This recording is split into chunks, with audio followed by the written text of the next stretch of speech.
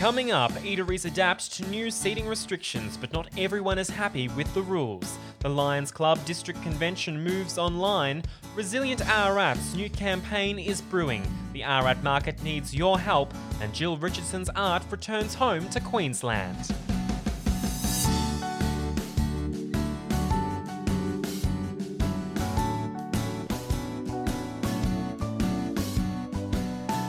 You're listening to Ararat's Latest with local journalist Jack Ward.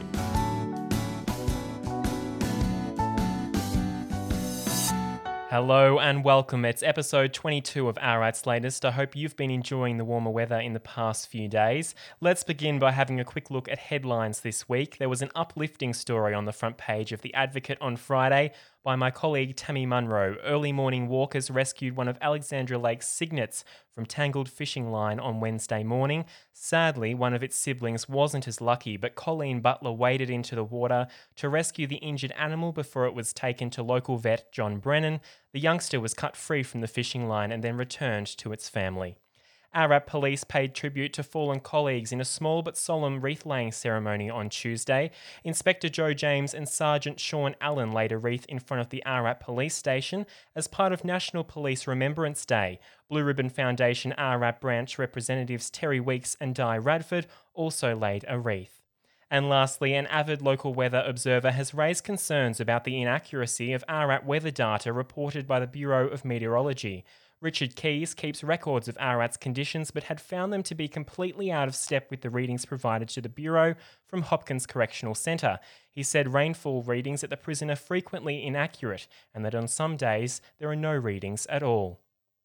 Ararat eateries are adapting to the newest seating restrictions, but for many restaurants and cafes located in Barclay Street, the logistics of outdoor dining are difficult. Seed Cafe owner Bashal Kanal was full of optimism when I spoke with him last week. He can now seat 10 people inside and 10 people outside, half of his usual capacity but quite appropriate for the venue's size. Down a few more doors at Sicilian's, Bud Baritsk is abiding by the same blanket rule on patron numbers. His establishment can seat 10 people inside, despite their large space that could seat 60 people if the 4 square metre ruling was in place without the cap. Bud joins me now. Bud, are you happy with this ruling? Nah, it's a terrible ruling. When the first day it came in and they said, 20 max, we thought, okay, that's not too bad. We're actually going to start dinner as well with that. And then the first day we actually had separate areas, 10 on one side, 10 on the other. And it worked quite well, but then somebody said from council that, they don't think we could have that. So I rang up the COVID hotline and I was on hold for about 10, 15 minutes while they checked. And basically it comes down to not having a structure already there. And even though I said, with people are nowhere near each other. And no, we're really hoping for 20. I know they're pushing outdoor dining, but we had snow last week, so no one's going to sit out there at the moment either. Yeah, no, not much we can do about it, unfortunately. And all those who are listening and reading this article in the paper, they know how large the area is at Sicilian's. You're unable to even put a divider up. No, it has to be an existing. We have little walls up. They're not that high. They're only about 1 point something high, which sort of separates the restaurant into 3 little areas. And even if we had 10 people on one side and 10 on the other, there's still ample room for them to walk through to the toilet, for example, without going anywhere near anyone else. To get to the bar without having to go near anyone else. So certainly the room is there, but do we run the risk of somebody popping in and giving us a fine, or do we just toe the line? So, yeah, we're not happy with the situation, but there's absolutely nothing we can do about it. I said we've rang up, had a chat to them, explained how, and they can see by our map and that how much room we have, dining room. But yeah, they're the rules, unfortunately. What about outside? How many people can you sit out there on the footpath? So at the moment, I'd probably fit 15 comfortably with the spacing. We have had ours extended to the newsagents. We can use that area there, and on the other side as well. And our liquor license will cover that. But as I said, at the moment, it's just, we're having people come in, we're turning a lot of people away, and we are suggesting if you'd like to sit outside, but it's freezing cold. No one wants to sit outside. Unless you can cover it and have heaters up and stuff like that. And we're not in a position to do that right now. There is a little fund that's available, but that hasn't been set up yet. A grant, sorry, I should say, but, which is meant to go for outdoor dining and stuff like that. But to do it, like seal it with sort of plastic tarps and stuff like that, and get heating up, yeah, you'd need a lot of money for that. Yeah, they've talked about that 4 square metre rule quite often. How many people, if you were just abiding by that rule, how many people could you fit inside, do you think? 60, easy. Yeah, Right. when it first started back in March, we divided the restaurant up and we had the tables like that, and yeah, we were able to fit 60 comfortably. We've got a big area in here. Quite a difference. Yeah, of course, Mm. 10 to 60, and that enabled us to start doing dinners, dinner time as well. Because at the moment, it's just not worth it for us to sort of open up for dinner just for 10 people. And the problem you run into is some people know. I mean, I think half the population has a clue how many you can have in a restaurant. Sicilians is only opening for 2 sittings at lunchtime with 15 seats outside on top of the 10 inside. They are continuing to offer takeaway in the evenings and they're hoping for a change in restrictions that would consider the size of an area to replace the current blanket rule. The Lions Club of Ararat has made the call to move their district convention online in November. Spirits were high when President Bob Sanders spoke to me in July, but the second wave of COVID-19 has forced them to alter their plans. September the 7th was our date that we would make the decision on whether the convention would go ahead as normal or as a delegate or as a perhaps on online only. Prior to that, because of the lockdown that came in, it became apparent that we weren't going to be able to have the convention as per normal.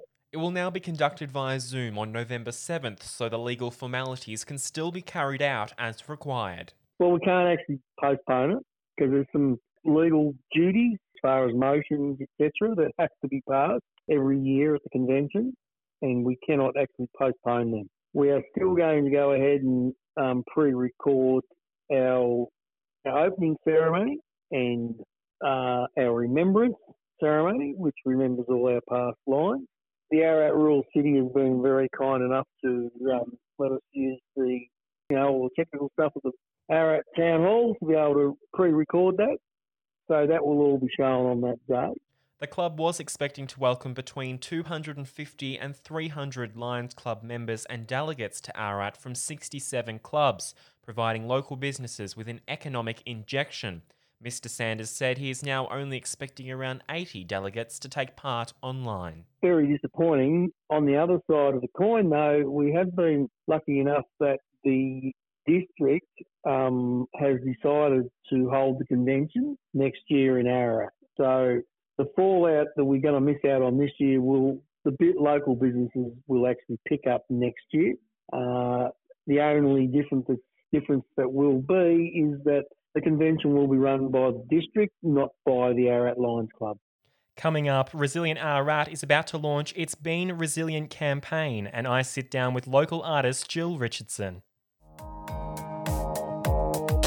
You are the story. If you have an issue or event, get in contact. You, the listener, are the heart of Ararat's Latest, so send me a message or email aratslatest@gmail.com if you have a news tip or an issue you want explored. Together we can get the answers, shine a light on local achievements, and ensure everyone stays informed with what matters in our community. The daily coffee run will look a little different for Ararat residents over the coming weeks as Resilient Ararat launches a new campaign to promote positive mental health strategies. In support of Mental Health Week, Resilient Ararat has supplied cafes throughout the Ararat Rural City with specially branded takeaway coffee cups. Project Officer Jane Moriarty is on the line. Jane, it's been a very different year than what you were planning when you first launched Resilient Ararat, but in a way it has been good timing for this sort of initiative. Can you tell me about this new campaign? Yeah, that's exactly right, Jack. So obviously it's not the year that we thought, but I think we were very lucky to get Martin to town to do the presentation from the Resilience Project when we did, just in time. And this campaign sort of came, I guess, out of the COVID restrictions where takeaway outlets and cafes were sort of the only thing open in town. And obviously everyone loves the coffee. So we thought, why not use that as a way to get our message across? So we did a workshop with a group of students from the participating schools and further developed this idea to use customised coffee cups in 14 cafes locally that will spread messages around positive mental health strategies. So what sort of ideas come out of that workshop with those students?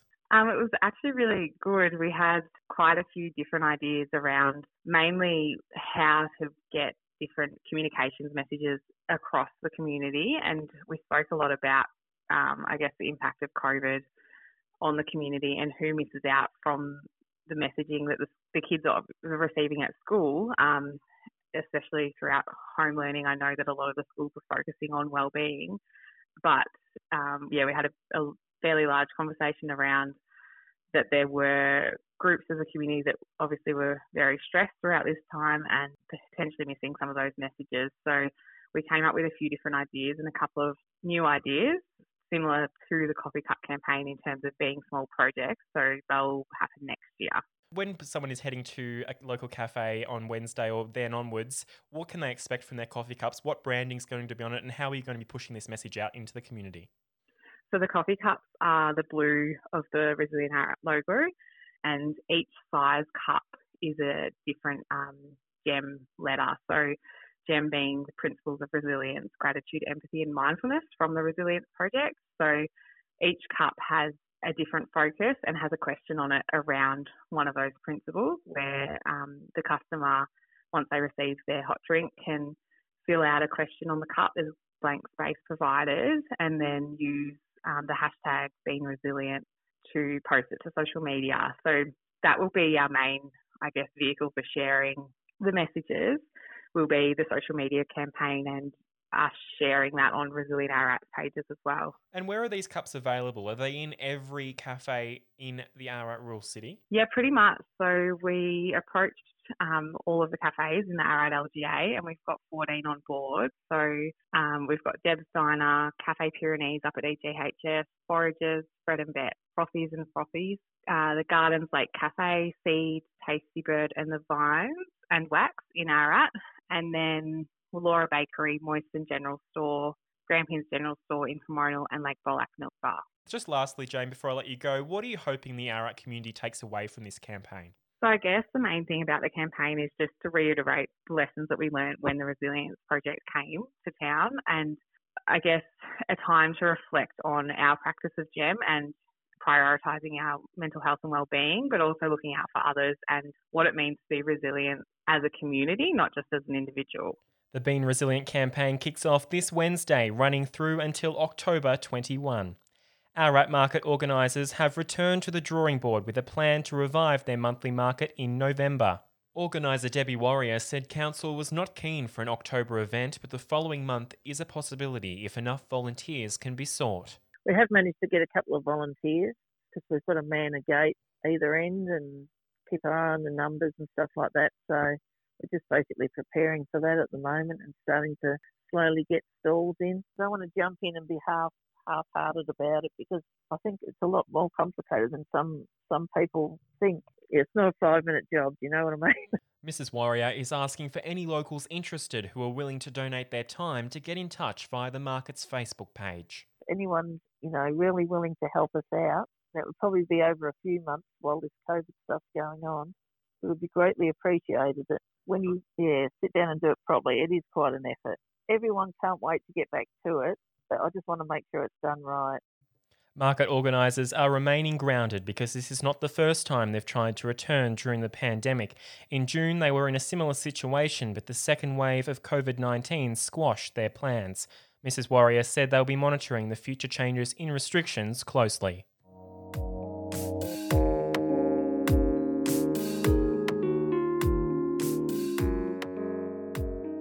This week's Your Say poll question was, should regional Victoria's next step depend on Melbourne? About 185 people had their say. 89% of respondents said no, our next step should not depend on Melbourne, whilst 11% said they think it should. The point was discussed once again at today's press conference, but it seems regional Victoria will be waiting until Melbourne's cases are at the target outlined in the roadmap. Artist Jill Richardson may be labelled Adobe local, but her heart still lies back home in outback Queensland. For 20 years, Mrs. Richardson has lived on her property just outside of Ararat with her husband Richo, raising her 4 kids on their farm whilst painting on the side. She's now putting more focus into her creative flair, planning exhibitions and keeping connected with the land she knows best up north. I popped by Jill's studio last weekend. You grew up in Queensland, outback Queensland.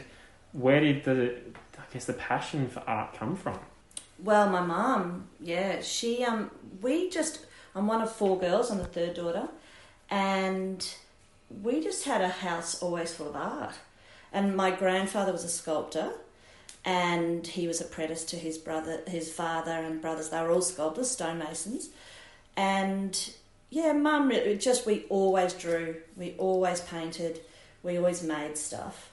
And outback Queensland had, even though we were really isolated, had this wonderful thing called Arts West, where it was a club, and each town, all the women would sort of gather, and usually an artist or a silversmither or a hat maker, someone would come, and you would have these group days. And there was a couple of artists that came, and I was little, and I would just follow Mum.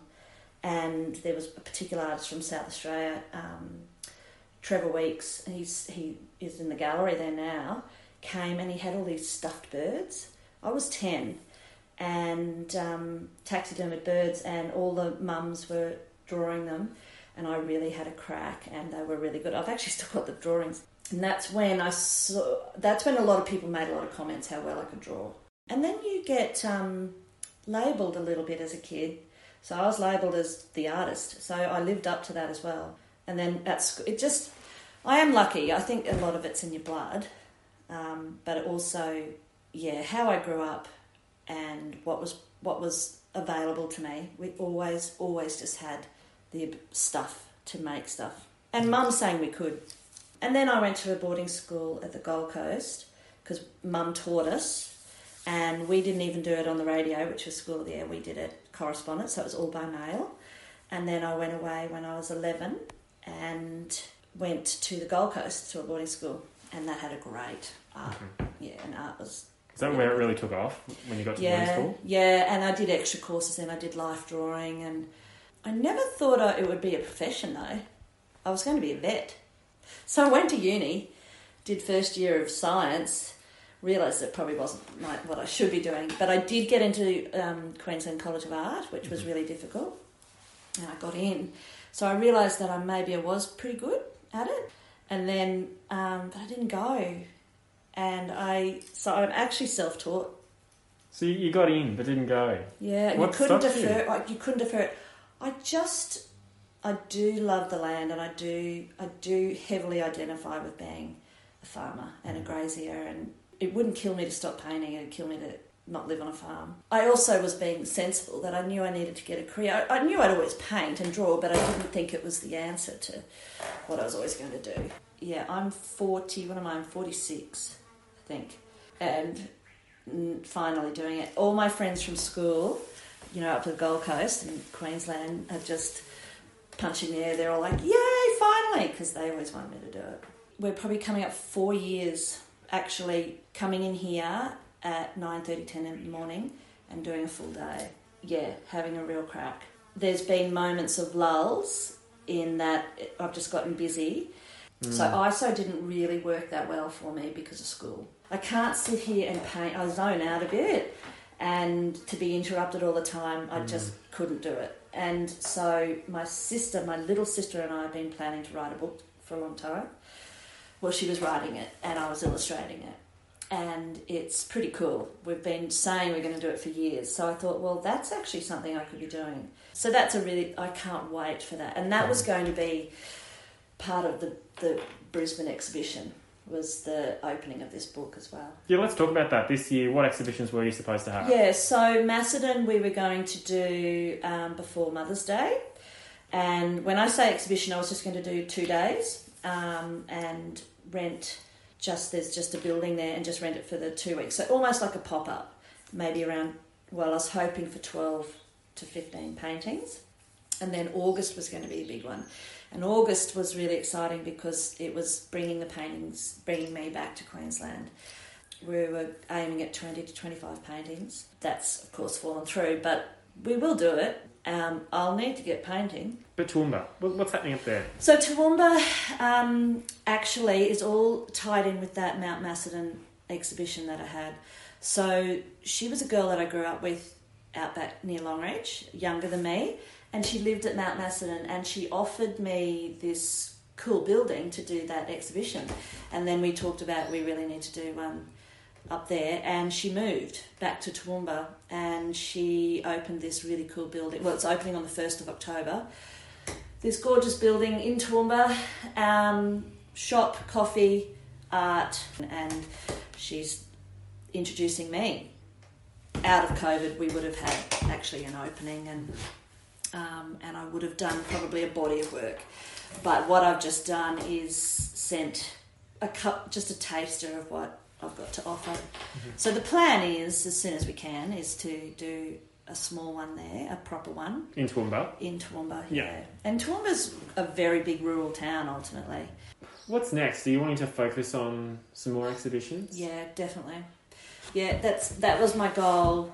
So apparently artists are really bad at routine and and goals and really being strict. So I wrote down a list of what I really, instead of just, I want to paint that, and definitely was to do a body of work and an exhibition. So I think when things get a bit back to normal, a bit more routine with the kids going back to school, I think I'll just have a little look at where we're at.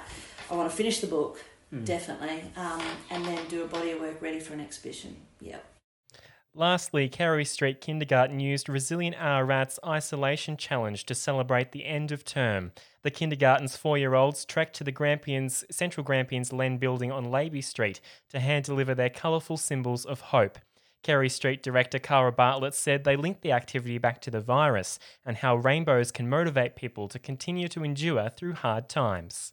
I'd seen it on Facebook, and we just wanted a really nice way to finish the term, have a nice sort of celebration. So we ended up having a whole rainbow day. The children dressed in rainbow colours, and we made biscuits and decorated them with, Smarties making rainbows, and we did handprint rainbows. And I guess we sort of tried to tie it back to that theme of rainbows can motivate us to continue to endure through hard times, and they're often seen as a symbol of hope and good luck. So we linked that back to the virus. It's been another long sort of hard term, I guess, with the restrictions that had been in place. And so we linked it back to, being back in lockdown and not being able to see friends and family, and how rainbows are something that can help to cheer you up and look forward to the good times that are ahead. And they all agreed that, rainbows made them feel happy. And then one of the children said that, rainbows make him happy because it means that the rain has stopped and the sun is coming out. So